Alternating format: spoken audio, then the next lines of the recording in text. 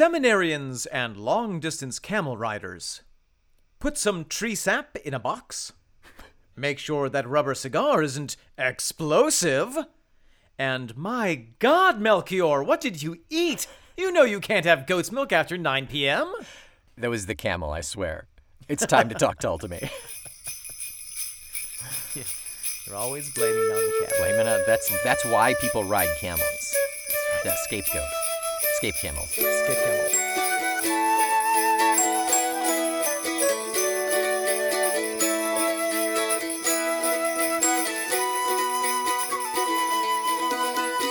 Welcome back. I am Omen Thomas Sade. And I am Nick McGill.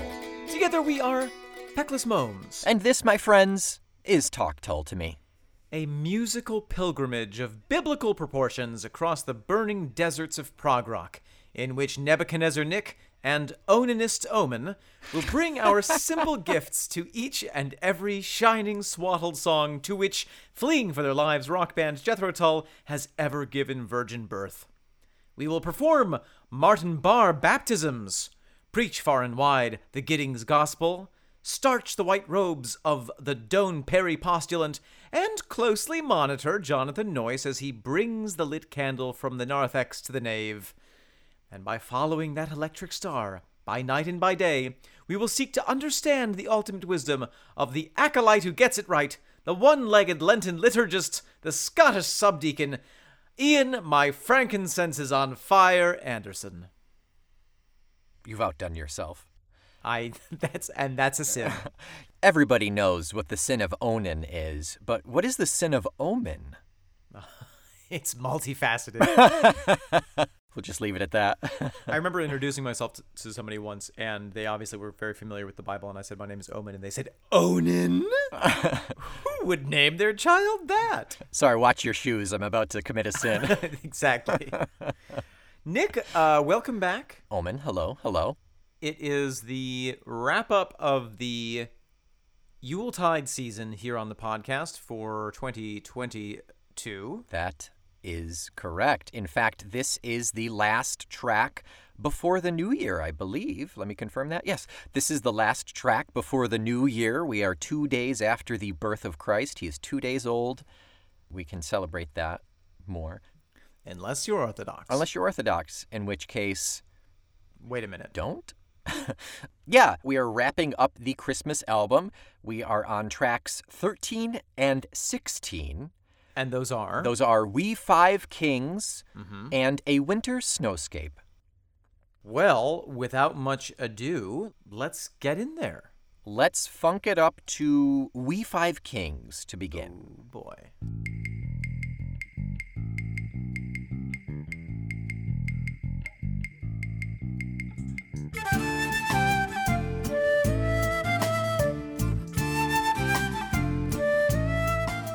Nick, there we have We Five Kings. Funktastic, Omen. How lovely.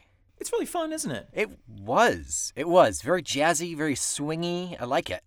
You know, we're kind of wrapping up this album as well. So, you know, I think it's worth mentioning that one of the dangers of putting out a Christmas album and of Christmas music in general is that we've heard it all 50 million times before. Yeah. Do you know that Mariah Carey's All I Want for Christmas has over 1 trillion streams on Spotify? I can't imagine why.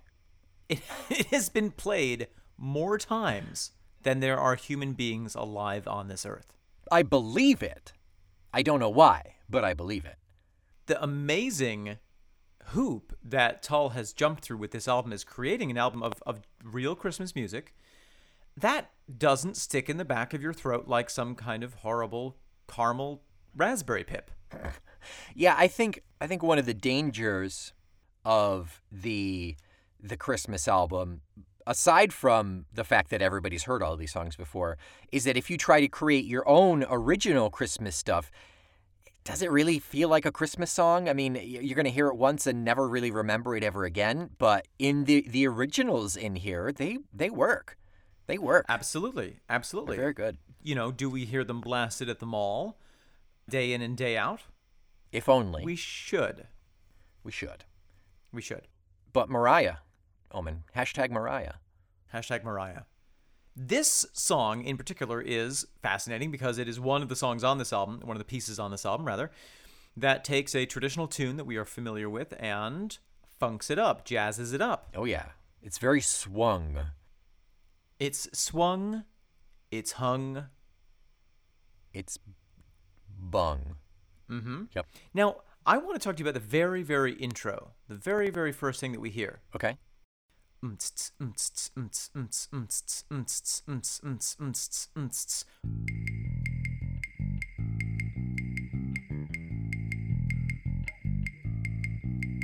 have you heard that little rhythmic gesture before in the Tull catalog? Oh, my goodness. Think back to a song that was requested by Terry Ellis in order to provide a radio hit and succeeded. Yeah, Living in the Past. Wow. And do you know why it has that same rhythmic gesture at the very beginning? Take away the bass line.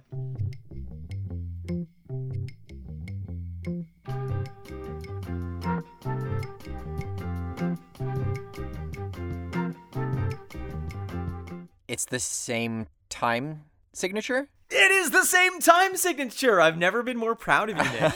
I was half of that song. I was like, 1, 2, 3, 4, 1. I was panicking. I was trying so hard. It's in the title. Oh, yeah. It's a little clue in there for you. Yeah, it was funky. I can't just immediately wrap my mind around a weird time signature, so it all sounds foreign. Yeah, no, it's tough, but it is the same time signature, same little woodblock riff there at the beginning, and I think it's a specific reference to that song. I mean, it's a little too coincidental for me to not be. Yeah, Ian doesn't generally recycle.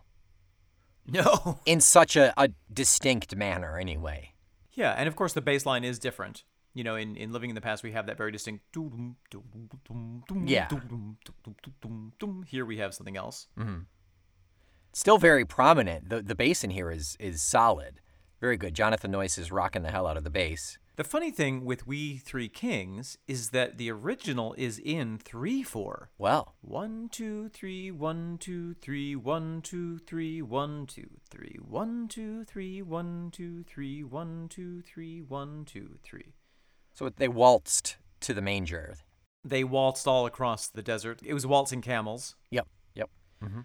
So on this album, we talked a little bit about this last time, but we have so many examples of Tull taking a song that we know and putting it in a different time signature. That is not easy to do. You know, it's very almost cliche to have a jazz band come and play Christmas music. But rarely do they put it into an entirely new key signature because it's too much work. Why would you do it? Yeah. But I wouldn't expect them to just, let's just cover this, you know? No. They wouldn't do that. Ian wouldn't do that. Absolutely not. No, he wouldn't permit it to happen. Speaking of Ian, we have acoustic guitar played by the fabulous Martin Barre, and really, really chopping it up. Really, really fun stuff.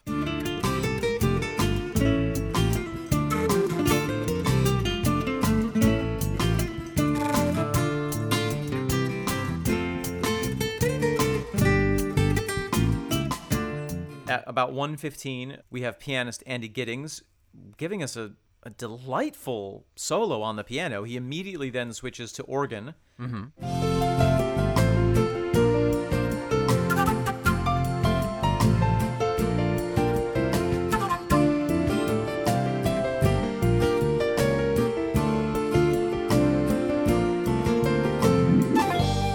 And about 5-6 seconds later, switches to the accordion at about 1:45. The accordion comes in earlier, too. Yes, it does.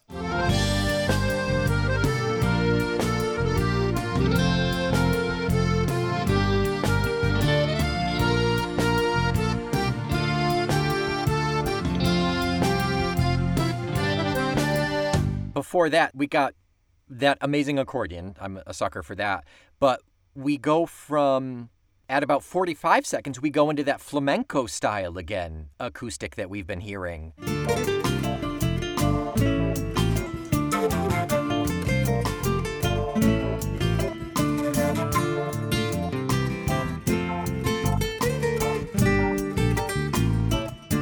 that we talked, 2 episodes ago. Both of those instrumentals had a flamenco feel to them as well. And let's put a pin in that because that factors into kind of the history behind the original song a little bit.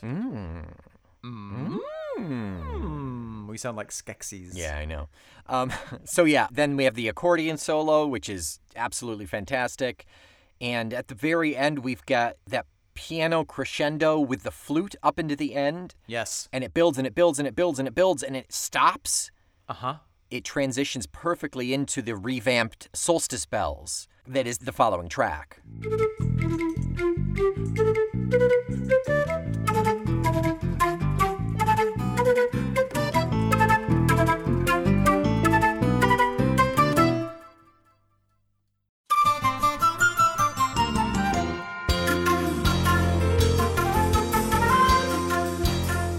That's great. I love thinking about that in context. It also ends on an unresolved note, the end of the song proper. Right, which really, really makes you want that next song. It really gives you that closure with the start of that next song. Yes. That's so clever. Yeah.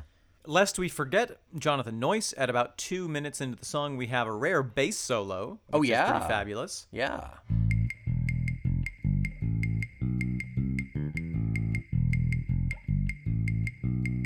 He seems a little shy, like you're watching him play through a shower curtain. Is he nude? I didn't say that. He can be. If in your imagination he's nude, that's so be it. So be it, you sicko. You bass fancier. It's my base desires. Eh. So sorry. So let's talk a little bit about We Three Kings, the hymn or the song. Yes. I think that is some good information to discuss. The history of this song is distinctly American. Yes, I did not know that. That's really fascinating. So, of course, the idea of the song is biblical. It goes back to Matthew 2:1 with some other references in Hebrews, I think. They're kind of predictions of what will happen when the Savior comes. But it is referential to the quest of the Magi, some people call it, or the kings of the Orient who come across from various places, including Arabia, Africa, and the other guy. And they come to meet Baby J and give him presents. And that was, that's where the idea of Christmas presents comes along. Okay, yes, the gold, frankincense, and myrrh. Gold, frankincense, and myrrh, yeah. Kind of dope presents, really. And these were not Shadrach, Meshach, and Abednego. No. These were Melchior, Balthazar, and... Gaspard. I never knew that one, so I couldn't remember it. However, those names are not directly from the Bible. Ooh. It is a supposition based on history and tradition that those are the names of the kings based on where you can extrapolate that they may have been from with evidence in the Bible and then basing that off of historical things. Interesting. Okay. Who are Meshach, Beshach, and Abednego? Shadrach, Meshach, and Abednego. Did they go in the fire? Were they the ones who went in the fire? Yeah, they're the oven one, I think, yeah. Okay. Yeah. Love them. Love their work. Love their work. In 1857, John Henry Hopkins Jr., who was rector at the Christ Episcopal Church in Williamsport, Pennsylvania, now famous for being the site of the Little League Baseball Hall of Fame, naturally, penned this tune and wrote the lyrics to it, which was unusual. Most people of that time either wrote the lyrics or did the music, but he did both. And it is said that it has references to Middle Age and Middle Eastern music, the way that the key works and the format of the tune, which is why it has that kind of, like you said, flamenco feel. Mm-hmm. That's kind of that Middle Eastern vibe coming through. Yeah. Yeah, I get it. I see that. Definitely. It's kind of refreshing. A refreshing sound for all of those standard carols. It's got a darkness to it that's really nice. It has a darkness to it, yes, which is nice because in the modern age we get a bit obsessed with the sugary sweet Christmas. Yeah. But it's important to remember that, for those experiencing the first Christmas, it was a pretty dark time. There was all the slaughter going on. The economy of the area was not in great shape. Was it Herod? Herod doing all that slaughtering? He was doing so much slaughtering. Yeah. Yeah. Yeah. Slavery, general bad stuff all around. Anyone curious about the Episcopal Church, it was basically the American version of the Anglican Church, which was the English version of the Catholic Church. So it all boils down to the same thing in the stock pot, basically. The thing that I appreciate about the Episcopalians is that they retain some of that ritual. And so it has a little bit of that sense of like formality and fun props, good music. We went to an Episcopal church briefly in New York City, and it was actually great because they were remodeling the actual church. Oh, yeah. They were doing a huge thing at the actual church, and so the services were being held in a construction trailer on the street in northern Manhattan. I think we discussed this the last time we did the Christmas tracks. I think so. It sounds very familiar. It had a big effect on me because it was just a construction trailer with some folding chairs. And then the priest was all, duded up in his kit and had the bits and bobs and was doing the whole thing. But it felt very focused. It was like, oh, yeah, this is like closer to the original Christianity when they just would get together in people's houses and talk about their feelings. Yeah. Feelings for God. Right. Absolutely. You wouldn't talk about any other feelings. Nick, did you ever sing in a church choir or anything like that? Oddly enough, no. I was never in the church choir. I was an altar boy, and I sang in the school choir. But no, I never sang in the church choir for some reason. Have you ever sung this song? Yeah. My hometown of Weedsport, New York, would have a Christmas festival on the streets of Weedsport every year, and for chorus, we would go caroling. Right, Yeah. right. So we sang all of the classics.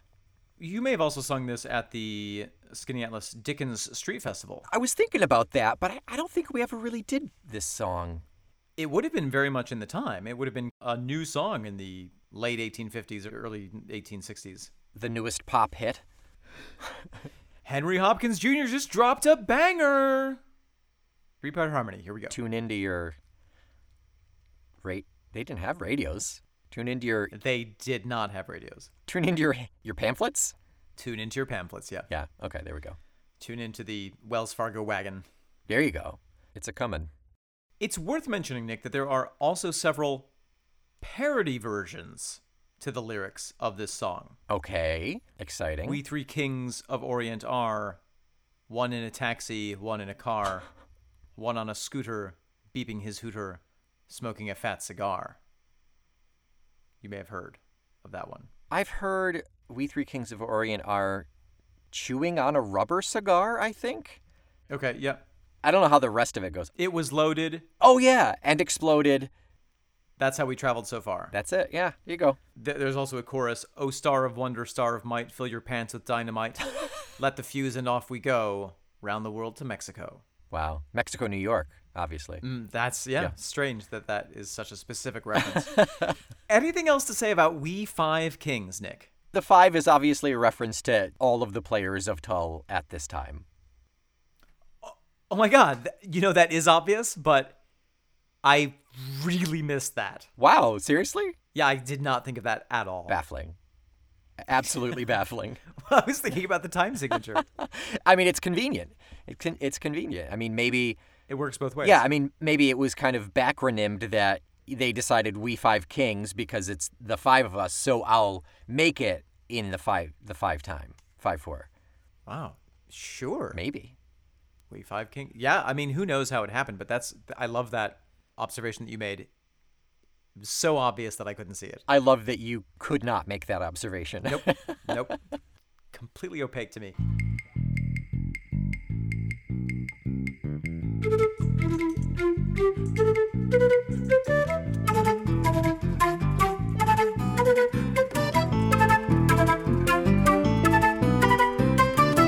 Nick, what is next on our Yuletide listening schedule here? Next up is the last track off of the album itself, and the last track that we will discuss off of the Christmas album. Ever?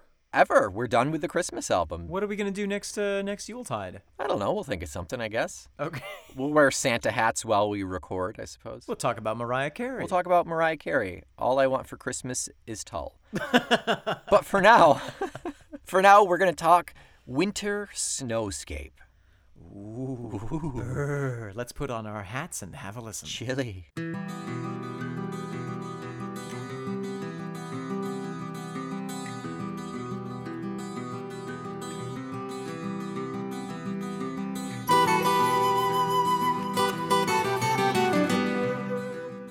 Wipe the ice off my face, Nick. That was a winter snowscape. I want to end up like Jack at the end of The Shining, just in the maze, frozen, with that song playing. That's the end that I desire. You want to be an icy meat topiary. Yes. Yep. Yeah. That's a respectable goal, and I think you can achieve it, if anyone can. Thank you for your support. You're welcome. You've always supported me in my endeavors. So, Nick, this is a fascinating song because it is a rare Martin Barre credit on a Jethro Tull album. Bananas! Yeah. So crazy. All kinds of tropical fruit. Yeah. Mango. Hot mango flush. Well, and interestingly, Yeah. this album, the Christmas album, came out in 2003. Yeah. We saw them around that time. Yeah. And I recall seeing that Martin Barre, in the gift shop, at the gift tent area where you could buy T-shirts and bandanas and cassette tapes and CDs, probably not cassette tapes. They were selling, in addition to a number of Jethro Tull albums, they were also selling Stage Left, the Martin Barre album. Exeunt Stage Left, pursued by Martin Barre. Pursued by Barre! Oh, perfect. It's perfect. This song is also featured on Stage Left, Oh, interesting. but a slightly different recording of it. Oh, my goodness. Whereas the Jethro Tull version, of course, obviously, is really a duet piece between Martin's guitar skills and Ian's flute. Mm-hmm. And it melts our hearts. It does. It does that. It causes climate change in our hearts. The climate of my heart is changed. Is changing. The Martin Barre Stage Left version is a duet between Martin and himself, playing on the guitar both of those melodic and harmonic lines.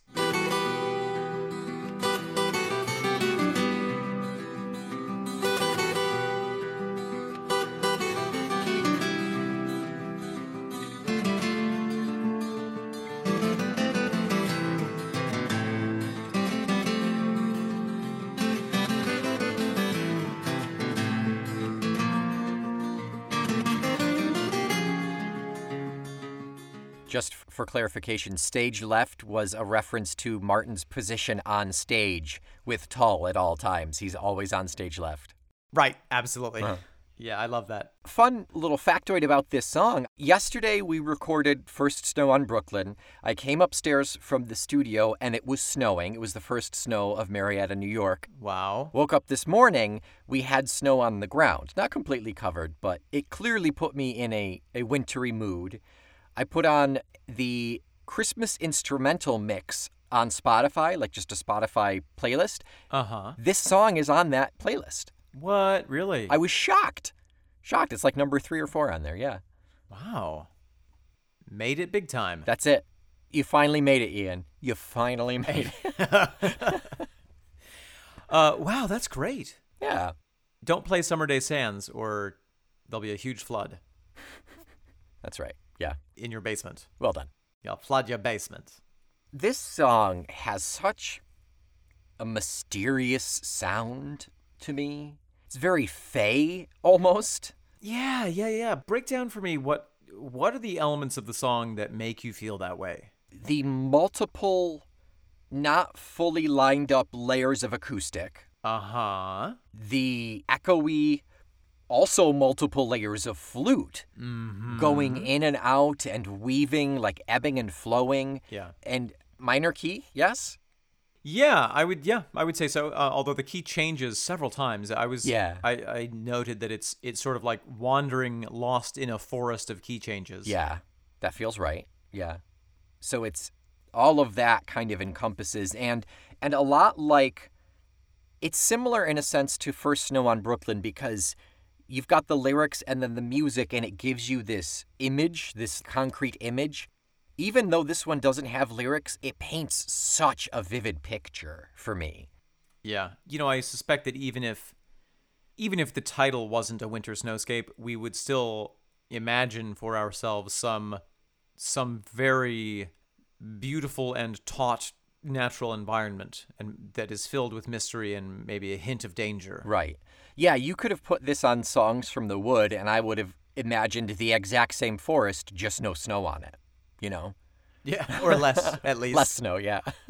I'm really excited to talk about the music the rhythmic elements of this song, because this, on first listen, I was kind of like, it's a guitar-y instrumental. Cool. But because we're listening to it with a critical eye for this podcast, for the edification of hopefully at least ourselves and perhaps someone else, I started listening to the time signature. I trying to find the time signature. Yeah. And while I was heating up some old curry in the microwave, I was pulling my hair out, trying to figure out what the hell was going on. Did you ever figure it out? I did. The solution is don't put the curry in for 7 minutes in the microwave. I was microwaving it in 7-8 time. Is this 7-8? No, I thought it was. Okay. I thought it was. The difficulty is that, and we'll break this down mathematically in a second here, but the difficulty is that it is sort of threefold. There is a time signature, which will be revealed to you in a moment. Brace yourselves. Everybody write it on a little Post-it, stick it under your seat, wait for the reveal. If you win, we'll send you some cotton candy. We'll send you home. We'll send you home. Get out of here. Martin is playing triplets. 1, 1 2 3 1 2 3 1 2 3 1 2 3 Okay. 1 2 3 1 2 3 1 2 3 but he's not playing them regularly. Sometimes he's going 1 2 3 1 2 3 1 2 1 2 1 2 1 2 3 1 2 3 1 2 1 2 3 1 2 1 2 1 2 3.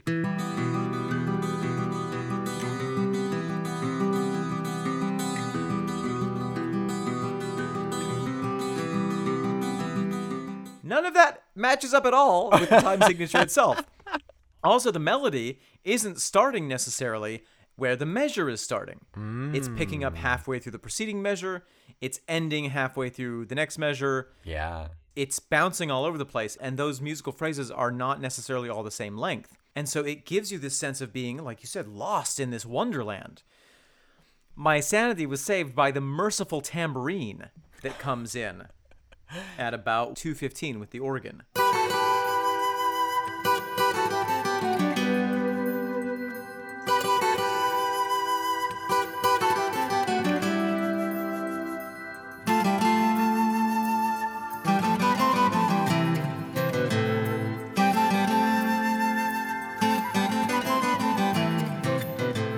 And if you listen to the tambourine, you will discover that the song is in 8/8 time, or 4/4 possibly. But I think it makes more sense to count it in 8. The difficulty is if you're counting 1 2 3 4 5 6 7 8, 1 2 3 4 5 6 7 8. Martin is playing 3 notes for every 2 beats that you are counting.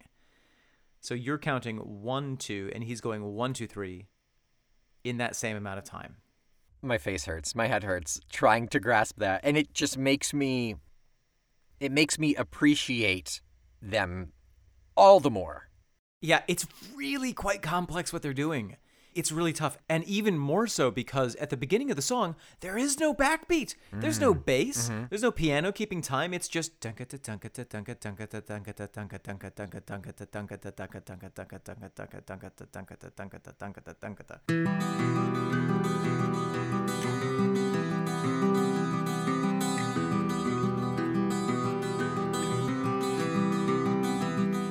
and somewhere in there, you have to be going 1, 2, 3, 4, 5, 6, 7, 8, 1, 2, 3. And probably, they're good enough musicians, Ian and Martin, and they've been playing for so long that they probably have their internal metronomes on automatic. Yeah. And can do it. They have a higher level of facility than us, who are like, struggling to count to 10 sometimes. It really does just show how beautifully skillful each person is in this band as a musician, and what beautiful intergranationalness they have. Does that wacky meshing of time signatures, does that by definition make this song prog? Like, is that, is this an example of like, hey, this is prog rock? And I don't know the right answer. I'm not like fishing for anything. I think that's a genuine question, because when I think of prog rock, my simple go-to answer is like funny time signatures. Sure. I guess the question is also like, is this rock? Oh, fair enough. For me, this is more like a modern composition. Yeah, I certainly wouldn't call it rock. And therefore, if it is a modern composition, it wouldn't be prog, right? Like, it's just a modern composition. It's sort of prog modern post-rock. But also, labels are... I know. Labels are for the office. Labels are for the jars of things I have under my desk. Ooh. Skittles, feces, I forgot to label them. paper clips. I will snack from one of these jars. Are they chocolate raisin or teardroppings? Find out.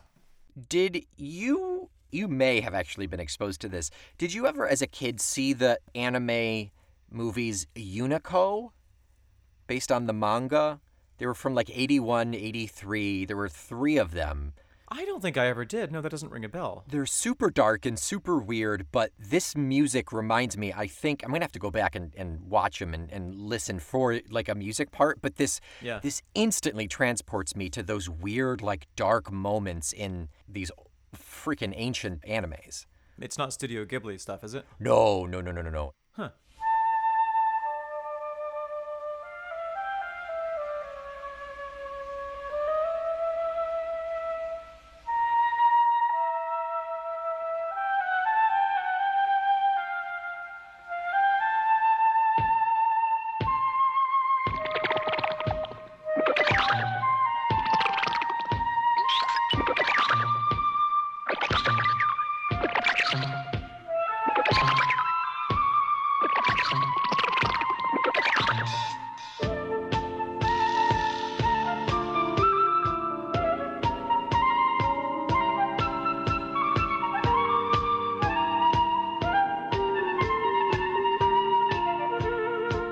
There is something about this music that's very cinematic. I was sort of thinking of it as like, it has like a, you know, when we play a Zelda game, the music that we hear, I sort of feel like this is what that music would sound like if we were actually in the game as a character. Ooh, I'm good with that.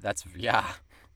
But it does feel like, I mean, you know, you and I have had the experience of walking through the woods in upstate New York, and you do have this sense of getting lost in the patterns of the trees and the undulation of the ground and the forms and rhythm of the plants around you.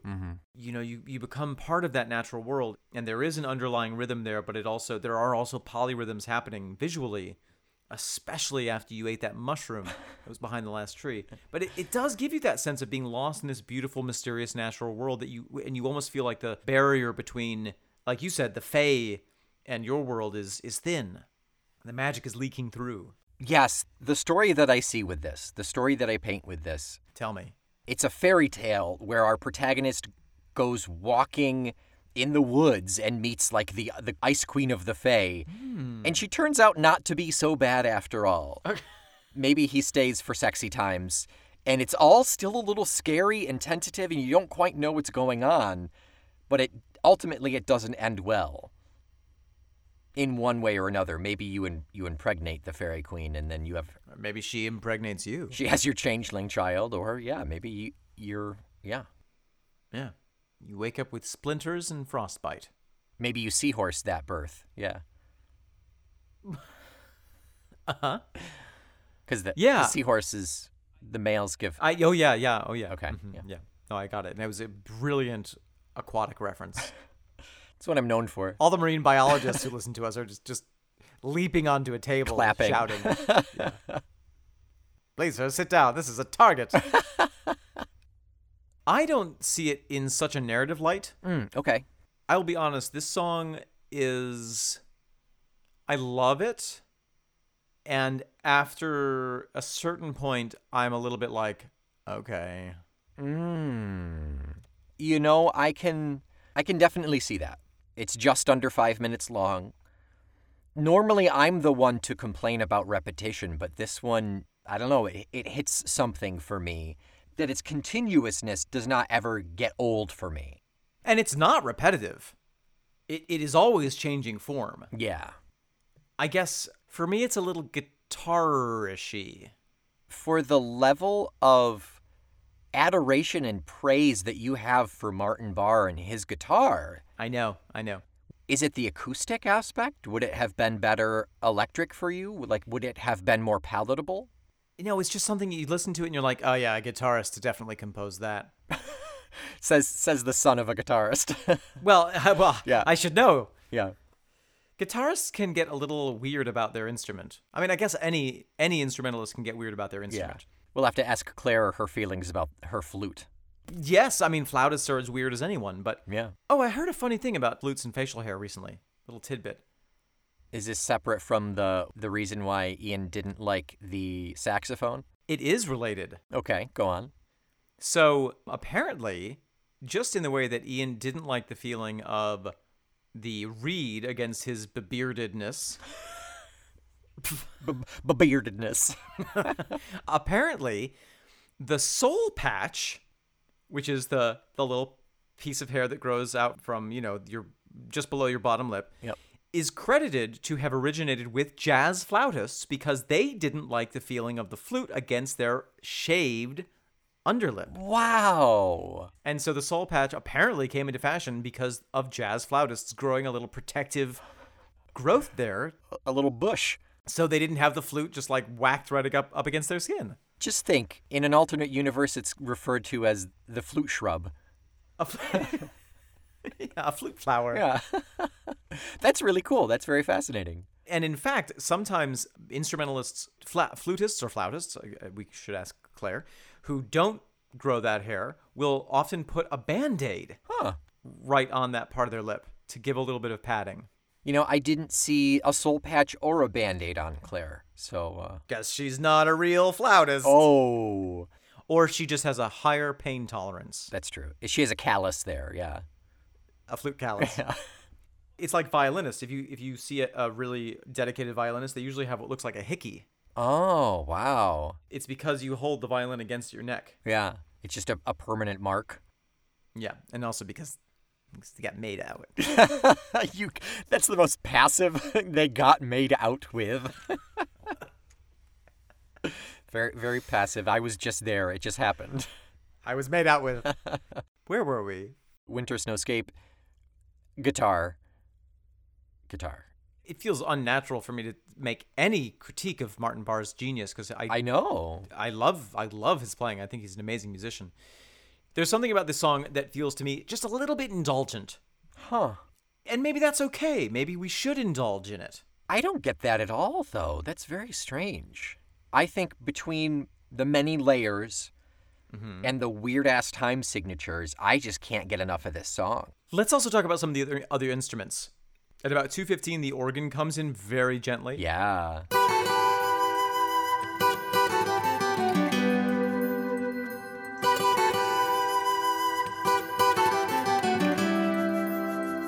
At 3:20, we have a very, very subtle piano riff.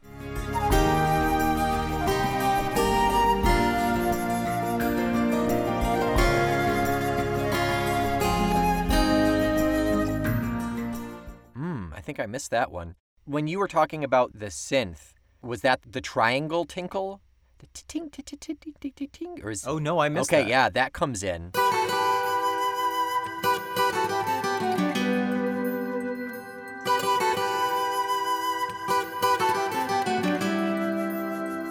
Also very subtle. Everything that's not flute or guitar is like so far below the surface. It's really pulled back, yeah, and it's gorgeous. Subdermal. And you really you have to listen for it, and you hear a different one each time you listen to it. There's a fun thing very much toward the end. There is a sense of wind, and I don't know if it's just the built-up reverb from all the other instruments, or if there is actually another sound in there, maybe created by the organ or the synth, that is providing us that windscape.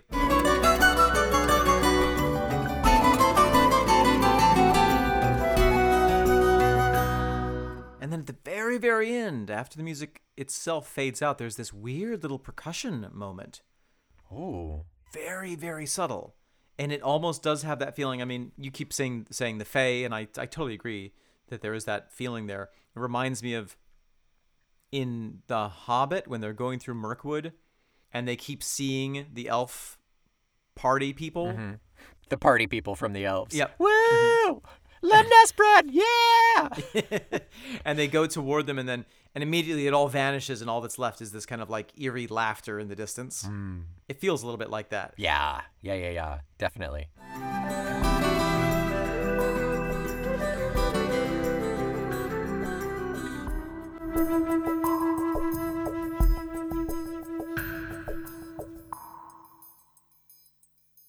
You know what I think I'm reacting to? I think that I am reacting negatively to my own sense of indulgence in music like this when I was younger. So it was guilty pleasure back then, or not necessarily a guilty pleasure, but you used it to make yourself feel superior? Or better, at least. Yeah, it was definitely a form of escapism. This is the most embarrassing thing I've ever admitted, I think. Oh my gosh. Let me get the list out. Hang on. Takes a while for the spreadsheet to load. It's just such a big file. No, I used to have a sort of a new age inspired CD that was like 10 different versions of Pachelbel's Canon with waves and whale sounds and shit like that. And I used to listen to this like really tarted up flu Pachelbel's Canon in the morning in my room. And imagine love, Nick. I would imagine love. I would imagine someday experiencing love because I was very lonely and I had a hard time relating to my peers. Even though at that time I actually had tons of friends, but I was still, I felt. No, I had tons of friends, I swear. I was very my birthday was always crowded. I had to turn people away. But no, I used to indulge in music like that and use it as a form of escape from the negative feelings that I had. And this song reminds me of some of that music that I used to listen to. Lorena McKennitt. I definitely get it, yeah. Yeah, so you have some even subconscious preconceived notions of this, and it's sparking wires that you forgot existed, that you didn't know could hold that spark anymore. I have retroactive Yanni syndrome. They make therapy for that. Do you know Yanni? Do you remember? Oh, yeah, of course I know Yanni. Okay, great. Yeah, alto. Was he alto sax? Kenny G was alto sax. What's Yanni? I think Yanni played the flute. I think he played the flute maybe. Yeah. It's been a long time since I've heard the name Yanni. Yanni's always closer than you think. That mustache, yeah. Greek composer. He was a multi-instrumentalist. Of course he was.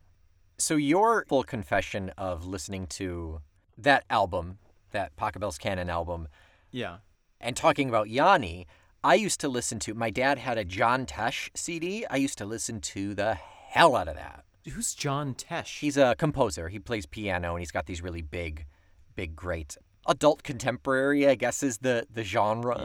Yeah. You know, just like what old people listen to. But like, I listened to the heck out of that, yeah.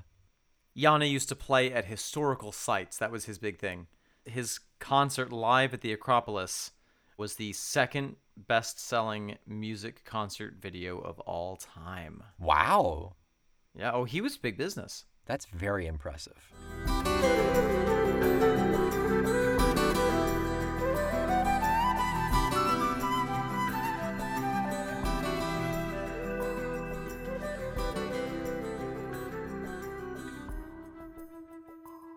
I think we should forget about the 5 kings. I think we're more interested in 5 stars. Ooh. Follow the light of the review all the way to Apple Music and bring us 5 gifts. Bring it to our manger, please. Yes. 1 star from each king. By the time you listen to this, the winter snowscape is probably in full effect at this point, so you'd better bundle up with some Talk Told to Me merch to stay warm. Remember, we've got t-shirts, we've got hoodies, we've got blankets, we might even have socks, I don't know. Yeah, I think we do. You can find the link for our TeePublic page nestled encouragingly in the show notes. Oh, Star of Wonder, Star of Might, you can fill your pants with the dynamite of our Discord, where you can hear the good word spoken by all the other Tull acolytes who join together in praising him. Join together in fraternity of praising the work of Ian Anderson and Jethro Tull. You'll also get 2 additional podcasts with that Patreon membership. Outtake Tull to Me, more Mome nonsense only for your ears, and Feckless, a surprise gift of unexpected content each month. Until next week, I am third donkey from the left, Omen Thomas Sade. I am a snow-dusted hillock, Nick McGill. Be not afraid, we are Feckless Momes. And we are just a pair of jesters. Talk Tull to Me. Remember, if you wish, this is just a Christmas song.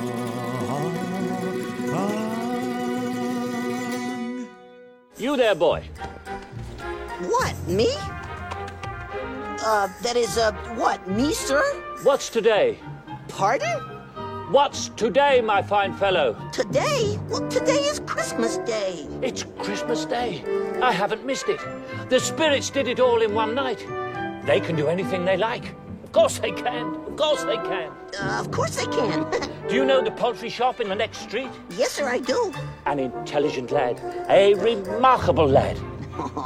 Do you know whether the prize turkey has been sold in the window? Oh, the one twice as big as me?